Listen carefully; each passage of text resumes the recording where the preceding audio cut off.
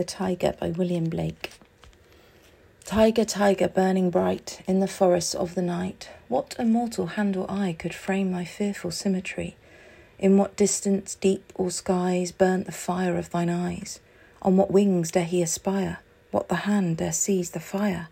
And what shoulder and what art could twist the sinews of thy heart? And when thy heart began to beat, what dread hand and what dread feet? What the hammer, what the chain, in what furnace was thy brain? What the anvil, what dread grasp dare its deadly terrors clasp?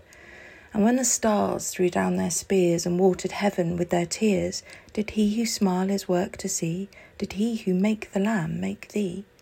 Tyger, Tyger, burning bright in the forests of the night, what immortal hand or eye dare frame thy fearful symmetry?